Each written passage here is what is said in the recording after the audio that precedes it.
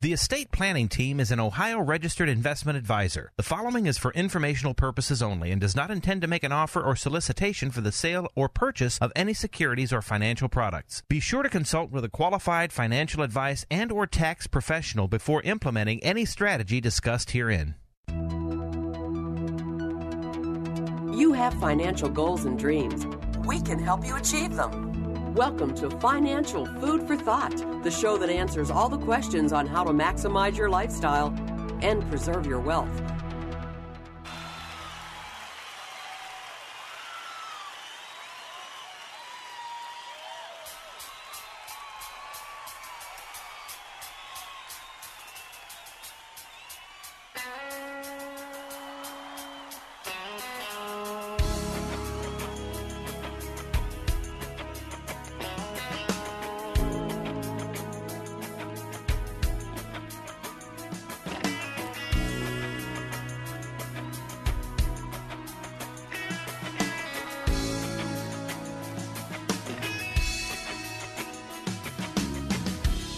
Nobody on the road, nobody on the beach. I feel it in the air, the summer's out of reach. Empty lake, empty street, the sun goes down alone. I'm driving by your house, though I know you're not home. I can see you, brown skin shining in the sun. You got your hair combed back, sunglasses. Good morning, everyone. You found Financial Food for Thought. My name is Mark Donnelly. And this name of our company is the Estate Planning Team Incorporated. And how are you doing this Labor Day weekend? It's hard to believe. Is America even excited about this Labor Day weekend? Now, we are taping the show on Friday morning, kicking off the Labor Day weekend. And we'll be talking a little bit about who are some of the boys of the summer this year. And I'm calling this, the dark summer. The Delta dark summer, right? I mean, we had last year, we thought things couldn't get much worse with the Rona recession. But then as soon as we started feeling a little bit better, and literally health-wise better, but also financially somewhat better, we saw the beach ball bounce recovery, the stock market, which was down, 35% in the peak to trough during the Rona recession in the March of 2020. And then by the end of the year, it was double digits. Don't look now, but the market's, double digits again, year to date. I mean, it's so much for sell in May and go away. Remember that old adage?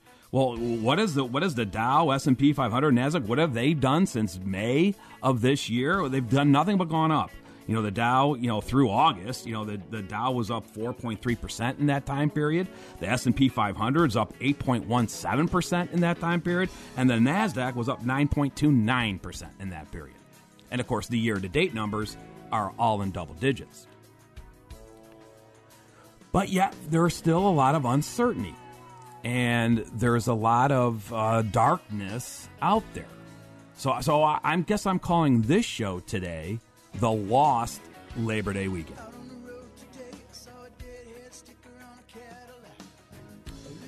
Now, I'm flying solo today, so Carrie Waddell, my partner in crime, is she's got the weekend off, the long weekend, enjoying her family. She's in all that back-to-school stuff, too. I'm all done with that. But we could also take a thermometer reading of what is the state of the U.S. labor market today. Because it could directly, or at least indirectly, affect your financial planning going forward. And we can talk about the lackluster jobs report that we got this week. We can talk about what happened to the infrastructure plan, right? And that's where I kind of want to start, because I've been talking about this for a while. The infrastructure one, which is the bipartisan which is a somewhat modest, if you could say that, $1.2 trillion. But yet the more controversial, which doesn't have any Republican support, which is the soft infrastructure or the human infrastructure or just infrastructure 2, which is the $3.5 trillion. And we got a little news. We always say that one of the important voices out there, maybe even more important than President Biden in terms of power in getting one or both of these infrastructure packages done, and that's Senator Joe Manchin out of West Virginia.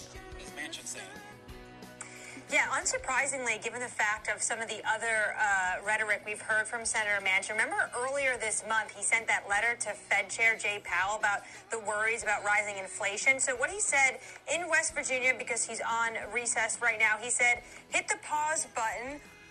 Well, I just hit the pause button because, when they're on recess? I mean, maybe it's more important. Maybe we have issues going on in this country that... Do you think maybe Congress could skip one or two recesses? But I guess that's asking too much. Let's sit back. Let's see what happens. We have so much on our plate. We really have an awful lot. I think that would be the prudent, wise thing to do. So he said he's worried about runaway inflation. He also seems to be worried about the fact that national security uncertainty and what the Democrats have on their plate right now, given the hasty withdrawal from Afghanistan. But this is the clearest we've seen yet from Senator Manchin about that $3.5 trillion just being too high from him.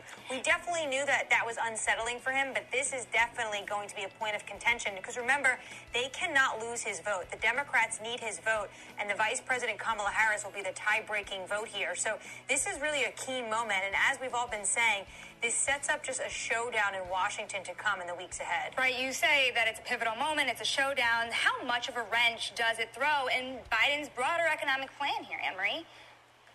Well, it's a big deal because they have this two-prong approach, right? The president had said that, then had to walk it back, but Speaker Pelosi has said she wants to stick by that, and the progressives in the House say they will not approve the bipartisan infrastructure agreement, which has broad support, until they see that reconciliation package. And this is what Joe Manchin is getting at the heart of, because he says $3.5 trillion is just too much. Now, potentially, this is leverage. He's going to maybe go along with reconciliation, but this is his way of saying $3.5 trillion is just too high, which, to be honest, everyone I talk to in Washington says they think at some point they will get this. The Democrats will not squander this moment, but they're just not going to get 3.5. Okay. All right. So that seems to be the leading opinion is that we will have infrastructure package passed. The bipartisan we think will pass. Now, remember, there's no tax increases in the bipartisan deal. That's all going to be done with money they already have or money they're going to print. But the $3.5 trillion, very progressive package, there certainly been talk from the Democrats that they're going to raise taxes to help pay for that. And now you still have President Biden's pledge that no taxpayer making under $400,000 would see any tax increases. And he's also, do you believe him? The other one is that certainly there would be corporate income tax increases. And that, a lot of people think, trickles down to hurting everybody if corporate taxes go up, because corporations then raise their prices to compensate for the more taxes or the less net income that they have. And that then, which leads to further price increases or inflation. But we also had a very lackluster labor report from the jobs report this week. And it's not only it was a triple witching labor report this week. So remember, always the first week of the month, there's three important data points that come out. You have the ADP report that usually comes out on Tuesday or Wednesday of the week. And then you have the weekly jobless claims report that always comes out weekly on Thursday. And then the first Friday of the month, generally, you have the monthly jobs report. And that's the one that a lot of economists were saying is going to matter, because the this will be the last jobs report, August being that will be released, the information data released before the Federal Reserve meets again in September. I believe it's the 22nd. And so everyone is living on the idea of what is the Federal Reserve going to do? When are they going to taper? When are they going to raise interest rates? And I talked a lot about this last week on this show. And I said, well, yeah, just because, lifting off, in other words, starting to taper, reducing their asset purchases is not the same thing as saying that they're ready to raise interest rates. It's not the same thing. And, a lot of people were concerned that, when they heard Federal Reserve Jay Powell talking about it, maybe that's starting to talk about tapering, they were saying, here we go. Interest rates are going to go up. Inflation's going to go up. Hold on. I don't know if that's going to happen. So what happened with the triple witching labor report data this week? Well, it started with ADP, and that was a big downside surprise. It's coming in at 374,000 new jobs, where the economists were looking for 625,000. So that started the bad news, right? Then we had the weekly jobless claims. Now, this is reverse. This is actual people, not new jobs like the ADP and this is people filing claims for jobless claims, right? So the economists were expecting about 345,000 new claims. Below that remember we below the 400,000. We were stuck on 400,000 plus for a long time during the dark summer. And then we saw it all of a sudden dip below 400,000. It's been consistently below 400,000. Well, what did the actual come in at? Right about expected, 340,000. So no real upside surprise there. Okay, it wasn't a downside. It wasn't disappointing, but it also wasn't an exciting jobless claims. So then that leads into the monthly jobs report. Now here again, the range was pretty wide, what the economists thought could happen. On the low side, it was about 400,000 new non-farm payrolls. On the high side, some economists were projecting 1 million. Now, that sort of would have made President Biden feel a lot better this week if we had 1 million jobs created in August. Unfortunately, it didn't really work out that way. It came in at 235,000. Ouch. That was a big, big downside surprise. All right. Now, granted, the previous month was revised upward. Okay. So it was about 110,000. It was a big up revision from the previous month. So that took the previous months up over that $1 million. That's what the number Biden, remember when it was 900-some thousand the previous month, Biden came out on that Friday and said, yep, see what I said? Everything's going great. I don't think he's going to come out today, because we're taping the show on Friday. I'm not sure he's going to come out today and talk much about the 235,000. But if you even add the revision into this month's dismal 235 to make it 345, that's still below the lowest projection estimate of 400,000. And it was also confusing because the unemployment rate actually ticked down to 5.2%. And a lot of people are scratching their heads and saying, what's happening? How does that happen? How is the unemployment rate going down, yet we only had 235,000 new farm payrolls? Well, a lot of experts just said it. They blamed, of course, on who are we blaming everything on? The virus. And just saying that in the numbers, the hospitality and the entertainment or the restaurant end of the jobs slowed down. So, and a lot of people are saying, see, this is that beach ball bounce recovery. In other words, the beach ball has already reached its peak, and now it's on the way back down, settling back down to normal. And, so so we'll talk a little bit about more of that today. All right. So you're listening to Mark Donnelly, and this is Financial Food for Thought. There's a couple of things here before we go on. One is the fact that we're starting our classes up again. So we haven't had the public classes since, of course, March of 2020 when the Rona shut down everything. And we thought it was time because we had a lot of people asking us, and we had a lot of people, getting in, trying to, see, okay, I need to know, Mark, if I can retire. Right. We've it's the phenomenon called the Great Resignation. Right. And it's one of the reasons why people are saying that's, one of the reasons why we had such low new jobs is because there's a lot of people that are not looking to go back to work. Right. There's a lot of baby boomers who say, that's it. I'm done. I can't do it, Mark. I can't go back to the job. They've been home for a while. They liked working at home. Now, some of them who are lucky enough to continue to work at home, work remotely, that'll keep them in the game longer. But the ones who, the corporate offices are saying, that's it, forget about working home, get back into the office, back to the 60-hour work weeks, and back to, you've got to cover for the people that aren't coming back in.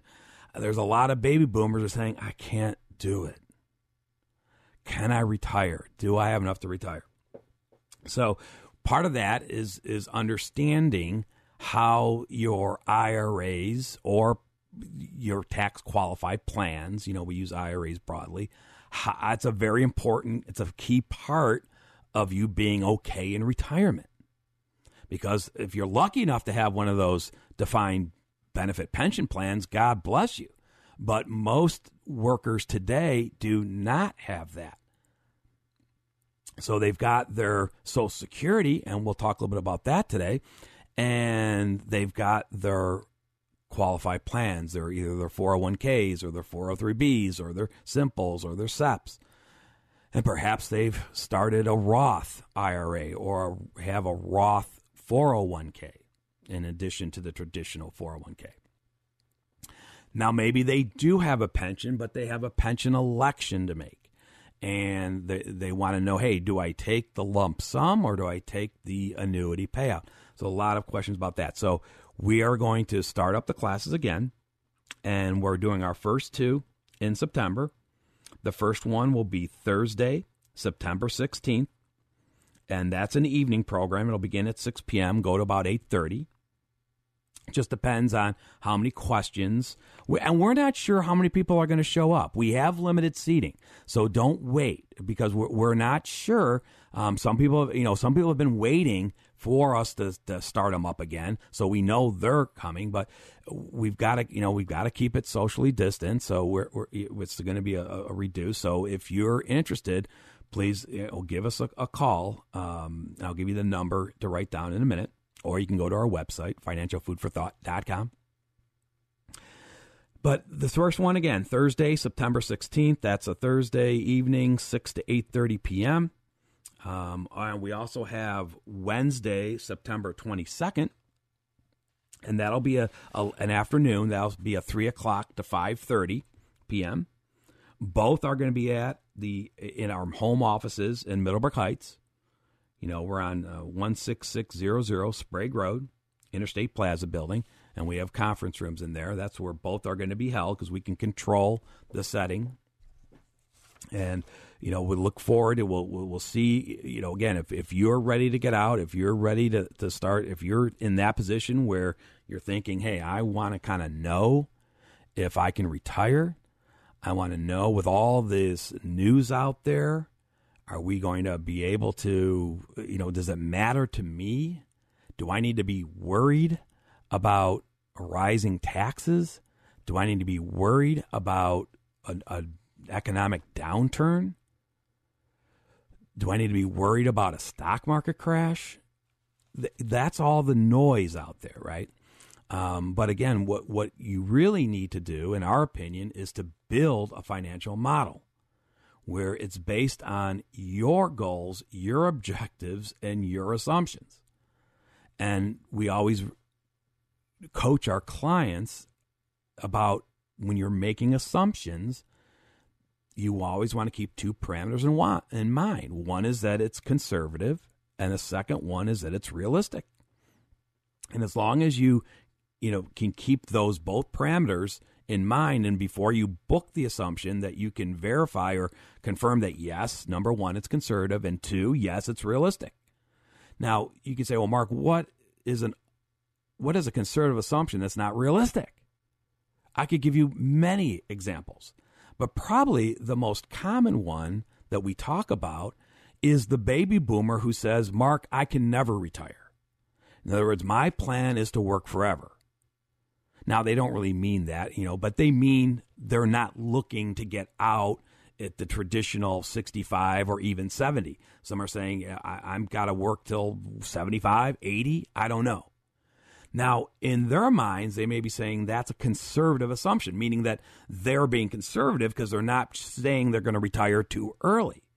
But I don't know how realistic that is. That may be a false sense of security. If you're building a financial plan, a financial model that assumes that you're going to have your current wages till you're 70 years old or 75. As a matter of fact, the later you put the stake out, the less realistic it really is, even though you think it's the more conservative it is. So that's just one of those examples. So if you would like to come to the classes, you can either call us. So here's our home phone number is 440-239-2090. That's 440-239-2090. Or you can visit our website, financialfoodforthought.com. It's just one string, financialfoodforthought.com. And there'll be buttons on there. You can also listen to podcasts of these previous radio shows. You can also sign up for a free consultation. If you can't attend the classes, you can certainly come in for a free consultation. Again, we can do those in person or remotely, whatever you're comfortable at. And you can sign up for a free consultation on the website, or you can just call 440-239-2090, leave a message. We are out, again, someone will get back to you on Tuesday morning after the Labor Day weekend. And you're listening to Mark Donnelly, and this is Financial Food for Thought. It's brought to you by the estate planning team, and the estate planning team has been helping Cleveland families build custom financial plans for over 35 years. And over those decades, we have certainly built a lot of retirement plans. We've had to model in a lot of economic downturns. And we actually recommend that if you want to really, let me put it this way. Over those decades, we found that too many people make knee-jerk reactions to negative headlines. And they really have no way of measuring if whatever the headline is saying is going to happen, would it really affect them, like the higher tax rates, for example? Well, if the Democrats keep saying no one under $400,000 is going to be affected, are you really worried about that? But the other thing, too, is they make a knee-jerk reaction because they have no really way of measuring if that downside does happen, how it affects the longevity of their plan. And that's what we try to help our clients understand. So before you make a knee-jerk reaction, you actually run data, run models that says, let's build a plan if assuming that bad thing does happen. And if it does happen, am I going to be still okay? It's a different approach than just asking your neighbor if they're worried about inflation. You really have to sharpen your own elbows and figure out if we do have higher inflation. Is it transitory? Is it longer than transitory? If we do have a stock market crash, I read some headlines last week. There's no shortage of stock market crash headlines. History suggests a stock market crash is likely. 5 data points that concern us. America is headed for a market crash. Washington deserves the blame. Market's record price action is mimicking late 1999 and it could spark a 10 to 20% correction. Former Fed official warns of urgent threat of another financial crisis. I could go on and on and on. So If you're concerned, then the approach is, all right, let's try to build a model that, and sometimes we call that Plan R. In other words, Plan A is your current financial model based on what you're currently thinking, what you're currently experiencing, and perhaps historical types of data that you believe is going to repeat itself over the long term. But just for fun, and we assume that Plan A is working, because quite frankly, now by working, we're meaning that the plan model is showing you're not running out of money before life, based on where you put your longevity at. Again, don't ask your coworker how long they're going to live. You've got to say, what's your peace of mind? Is that age 90, 95? Do I hear 100? Now, so Plan A, we assume, is working because, quite frankly, if Plan A isn't working, you haven't done Plan A yet. You're still in the building. You still have to manipulate the numbers to get Plan A to be working. Now, let's say Plan A is working. Now, from there, just for fun, we may run a Plan R. And Plan R is for recession or recovery or the Rona plan. Where the idea is saying, now I'm going to run an identical model. I'm going to keep all the assumptions the same, meaning my retirement date, the amount of grocery bills I'm spending, the utility costs, keeping most of the assumptions the same, but I'm going to add in this negative effect, whether that be higher inflation, a stock market crash, a recession, a higher tax rate if you're in that group that's over 400,000. All right. And now you say, okay, am I still going to be okay under Plan R? And a lot of people will be. Maybe some people won't be. But the idea, if you're no longer covered, if Plan R is now not working, that leaves you in a decision-making mode, because now you say, okay, now I can go back and say, how am I going to get back on track? Because this economic event is derailing my retirement plan. So how do I get back on track? Does that mean, do I need to postpone my retirement?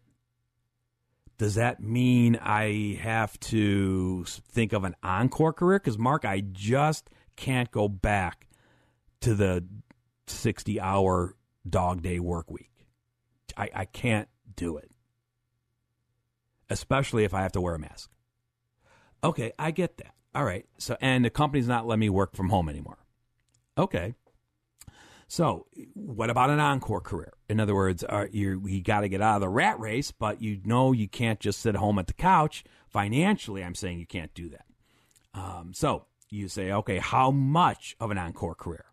Do I need to work for 2 more years? Full-time? Is it 3 years part-time? That's the type of detail that we can crunch with these models. And so it helps you get your arms around the situation. Now, some of you saying, I don't have a job to go back to, Mark, or I've already retired. So what am I supposed to do? My plan wasn't to go back to work. Okay, so now for that group, we need to talk about, well, what type of discretionary spending can we cut back on? See, when we build a financial model, if you're doing it this home, you want to make sure that you don't bury all your expenses into one category, because that's not really going to help you in reality. What gives you a lot more planning power is if you break down your spending. What is mandatory spending? What is discretionary spending? And because when we have a client who needs to cut back on spending, well, then we don't start with the mandatory spending. That a lot of time, you just can't say your real estate taxes are going down. But we do say we have broken out all their discretionary spending, and that's where we start. And say, okay, Mr. and Mrs. Client, you had assumed you were going to spend $7,000 a year on travel for the first 10 years in your retirement, the golden years. Well, because we've had this Delta dip variant recession, and we had a stock market crash right in the month you retired, all right, we can't, that's going to look too expensive. So, okay, that doesn't mean we're saying you can't do any travel. I'm just using travel as an example. Could be any of the other discretionary spending, gifting, what have you. But the idea is saying, no, I want to know, Mark, how much I need to cut back on that. Can I do $7,000 a year for 5 years? Can I do $3,000 a year for 10 years? That's the type of detail. That's the idea. It's not a light switch on or off. It's more of the dimmer and brighter. The thing of the dimmer switch and the brighter switch. You can turn it up if things are running pretty good. You can turn it down if things are running, and you're dialing in and out of what discretionary spending. So now you're looking at that over the longevity, and now are you back on track? Well, that's the type of approach we take. All right. Now, so we've had this. Let's string some of the things together. So we had the lackluster jobs data this week, right? And a lot of people are shaking their heads, scratching their heads, I should say, and saying, why? Where are the workers? Why aren't the workers filling the job, wanted positions? Why do we only have 250,000 of new non-farm payrolls? Well, nobody really knows the answer. There's a lot of people who think they know, or there's a lot of potentials out there. So I heard Martin Walsh. He is the Secretary of Labor. He was being interviewed on Bloomberg this week by John Farrow, and that was John Farrow's question to the Secretary of Labor. What's holding back the labor supply? I don't get it. And he blamed it on Delta variant, and saying that's what he thinks it is. Now, I don't know. We thought that back to school meant that a lot of moms were going back to work. Well, we went back to school in August. Now, granted, a lot of people haven't gone back to school yet, but a lot of people did go back to school. But yet we saw with the August jobs report, a lot of moms didn't go back to work. Now, a lot of people are saying, well, the reason why people haven't gone back to work yet is because they're still collecting those federal unemployment checks on top of the state unemployment checks. Well, guess what? That runs out on Labor Day, on Monday. That's over. The federal extra unemployment benefit's over.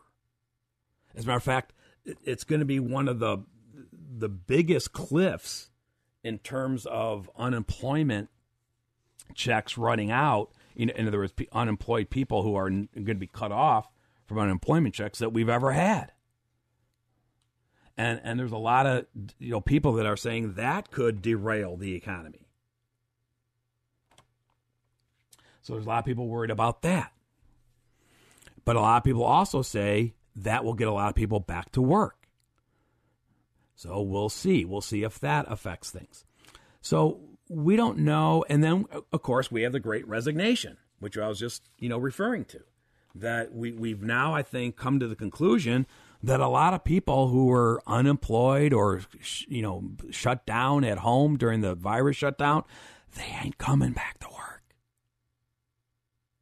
They're done. So who's going to replace those jobs? Because a lot of times the problem is those may, if it's the elder baby boomer who is not deciding not to go back to work, that job can't be filled by the 16-year-old who doesn't have the skill set. So the question is, who is going to? Who maybe we don't have anybody to fill those jobs. That's the problem, right? Now, the other thing that this kind of can string into is the Social Security, because a lot of people, we got some calls and we've got some information about the solvency of Social Security. And it's nothing new. So we had the Social Security and Medicare trustees come out with their annual statement on the health or the financial solvency of Social Security and Medicare. And they've been doing this for a long, long time. It's a matter of fact, if you're still getting Social Security benefit statements. Sometimes they recap their current position on that as well. But a lot of people were upset about it because the headlines that you read was that Social Security won't be able to pay full benefits by 2034, a year earlier than expected due to the pandemic. So the Rona also is apparently ruining Social Security. Now, that's partly because of this labor shortage, right? Because what the trustees are saying is that there are so many people unemployed that they're not collecting the payroll taxes on those people. And that's been such a dip that's having an effect on the longevity projections. All right. Now, this is something, as I said, not new. It's always been juggling around 2034, 2035, 2033. It's for the last probably 5 to 10 years. It's always been in that range. So in one sense, you're saying, well, okay, 1 year it's a year. Last year was a year longer. This year it's a year shorter. But we're still bouncing around that number. Now, 2034. See, here's the problem. In Washington, Capitol Hill, that's a century away. They're not worried about things that could happen in 2034. All right? They're worried about things that can happen in the next 34 minutes. And the next soundbite that they can get on CNN. So, because this issue, they have not really addressed this issue at all. And it's not like the trustees haven't been warning about this for a long, long time. Now, what scares me more than the Social Security running out, and not running out, I shouldn't say that. The idea is that they're saying by that time, the combined trust funds for Social Security and Medicare will be depleted and will be able to pay only 78% in the promised benefits. All right. So you could extrapolate that's a 22% cut in your promised benefits. Now, that's a combined. So this is the part that scares me more. Part of that is when the trust fund for Medicare Part A becomes depleted or starts, being reduced. That's proposed to happen much sooner than 2034. So the trust fund for Medicare Part A, which covers hospital and nursing home costs for seniors, will be depleted by 2026. Okay, they said that's the same year as reported last year. And at that point, the program would only be able to pay out 91% of the promised benefits. See, to me, and I've always said on this show, and I've always told our new clients, to me, the Medicare risk is a lot greater than the Social Security income risk, in my opinion. And partly the reason being is because I still think that the Social Security income is an easy fix. All right? Because the Social Security, it's like a zero-sum game. They know how much benefits that they've promised out to retirees, and they know how much Social Security income taxes they're collecting. And they know and they can control the Social Security income tax rate, the payroll tax rate. Now, you could say, well, Mark, they can do the same thing with Medicare. But here's the thing. The unknown with the health industry is how sick we're all or not going to be. And how long we all or we're not going to live. And there's a lot more unknowns in that, in my opinion. In other words, how many operations are we going to need before we die? How many, how many hip replacements? How many, eye shots to help with the macular degeneration? All these, how many hearing aids? How many, all these elder illnesses. If we're living longer and we have this baby boomer wave where there's going to be so many more people in that 65 plus living category, and everybody goes on Medicare at 65. How is that going to drain out? Now, what about, and they specifically said Medicare Part A. Now, that's the one right now, of course, that there's no premium for. You've already paid with that with your payroll taxes during your working career. Now, they say the Medicare B and the Medicare Part D, which is the government prescription drug plan, they can control that more. They're not as worried about that because they can tax. There is premiums for that. I call it a tax. It's not a tax. Most of my clients feel like it's a tax, but it's a premium. All right? And we're anxiously waiting to see what the new Medicare B premiums and Medicare D premiums will be for 2022. Because, we know we've been promised that the Social Security increase is going to be one of the largest cost of living increases ever, projected to be 6%. But they haven't told us the bad news is what the new Medicare B premiums are going to be. Usually they come out with that around Thanksgiving. So you have this idea that, all right, we've got all these unemployed people.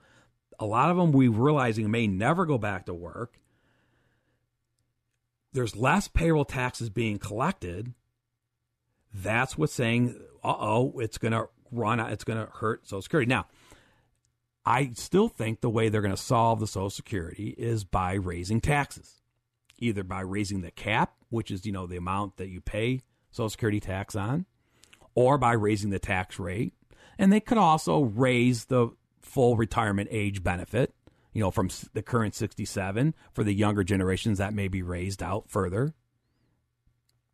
But I don't think they're going to start by slashing retirees' benefits by 22 to 25%. I think that's political suicide, quite frankly, because I don't know how many current seated politicians, whether in the Congress and or the Senate, are going to be re-voted in when they go back to their constituents and admit that they voted to cut their Social Security benefits. That's not going to be too popular with the voting class. And one thing we know about retirees in this country is that they vote. Now, but here's the point. It doesn't matter what I think or what I say. The point is, if you are concerned about this, what are you going to do? Just sit home and talk about it? Or are you going to do something about it? Now, Mark, what are you going to say? Well, what can I do about it? Well, what I'm saying is, are you at a point where no matter how many times I tell you, or any other professional tells you, or any headline you're reading, is that the way they're going to solve the Social Security dilemma is not by cutting benefits of retirees, but by raising taxes on those who are working. By the way, if you're retired, raising taxes on those working doesn't really affect you. Now, what are maybe some of the solutions going to be? I don't know. I do think a lot of people think that if we can't get enough people to fill these jobs, that the robots, the companies are going to turn to AI and the robots to fill these positions. That may happen, if we do have, if we do have the Skynet solution where all these robots are going to be replacing the baby boomers who are retiring, or what have you. Here's the problem. Yes, granted, the robots aren't going to collect Social Security benefits, but also the robots right now aren't paying any payroll taxes. See, I always said on this show, I think if robots do replace become a major replacement of human workers, I think the robots are going to have to pay payroll taxes. Because I don't know how else they're going to keep that base going. If they're expecting humans to man those positions. But my point, that's crystal balling it. But let's get back to what I mean by what you can do. You can sit home and worry about it and complain about it, or you can take an active move and say, Mark, that's what I want my plan R to be. I want to go back into my plan A, where we assume that I'm going to get my full Social Security benefit, based on the current benefit projections. But now I want to build a plan R, and I want to slash those by 22 or 25% just to see if I take that hit later on, does that materially affect the longevity of my financial plan? Now, isn't that an interesting concept? So that's what I mean by not just sitting at home and talking about it, because you're not going to believe what I tell you anyways. You may believe, you're going to believe what you want to believe. But what I'm saying is, let's put both our beliefs aside. Let's run a model to say, if that does happen, do I have to be worried about it? Do I have to adjust my retirement date or adjust my discretionary spending in retirement? Or am I still going to be okay? That's what we try to get with our financial modeling. All right. So if you are thinking maybe it's time to run a Plan R, and maybe that R could stand for you want to build in a Social Security income reduction, that's what we can help you with. So you can call us, the estate planning team. My name is Mark Donnelly. Carrie Waddell will be back with me next week. Our phone number is 440-239-2090. That's 440-239-2090. If you'd like to attend our classes, yes, we're starting our classes up again.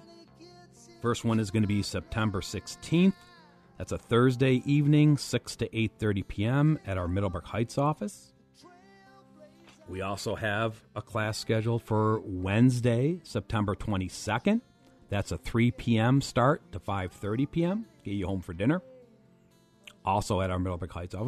We're only going to be doing our classes at our Middleburg Heights office here, and we'll see how they go.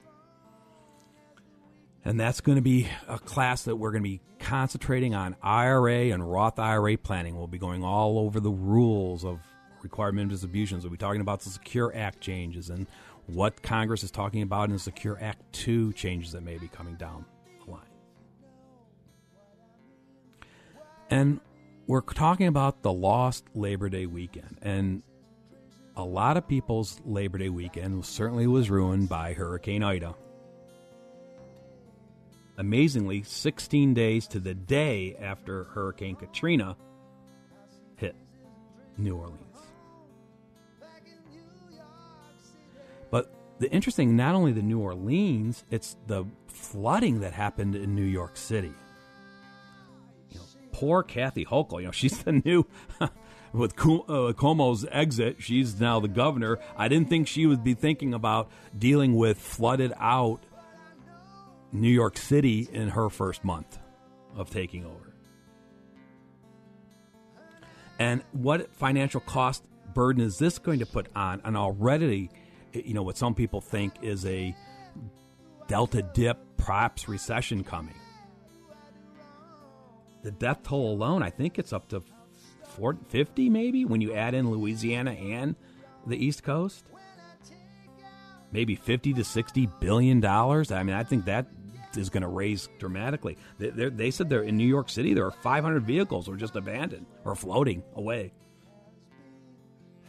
In New Orleans, there was 1 million people without power, and perhaps for weeks.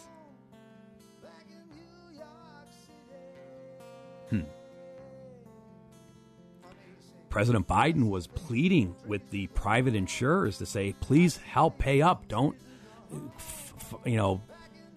approve the claims. Don't try to get out of this.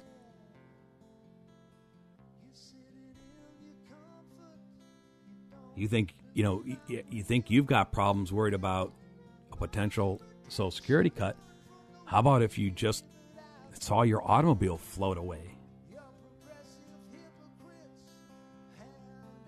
How about if you saw your first floor apartment get flooded up to your chest while you were waiting to try to get your children out? That's what happened to Sophie Liu. She said she tried using towels and garbage bags to stop the water coming into her first floor New York City apartment. but the flood rose to her chest in about a half hour. She roused her son from bed, put him in a life jacket and an inflatable swimming ring. Quick thinking, Mom. That is quick thinking. And she tried then to get out, and the door was stuck. I was obviously scared, she says, but I had to be strong for my son. I had to calm him down. Finally, with the help of some friends that she got to help her, they could get the door pried open, and they could get out to safety.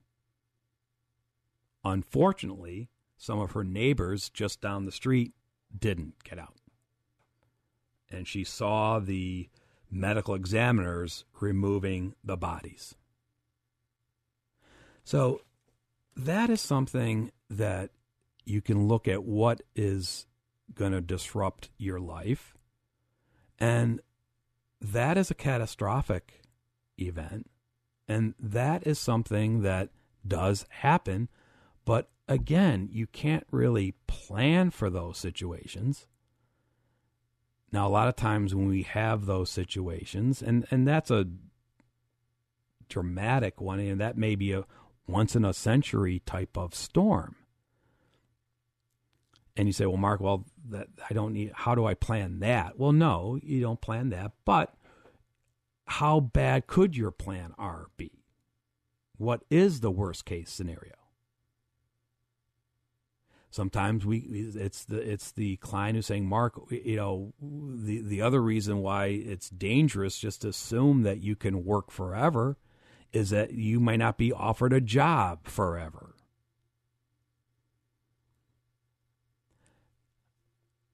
And that sometimes you thought you had a job, not forever, but at least for the next 5 years, and then you get the notice that you don't.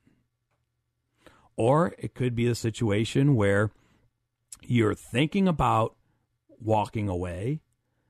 You're not quite sure if you can financially pull the trigger. But you get word that your company is going to be offering a pre-retirement package.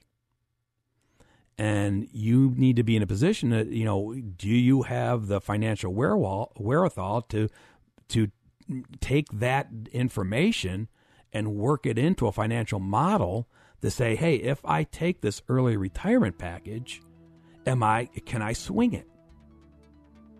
So over the decades, we've helped a lot of clients out on that.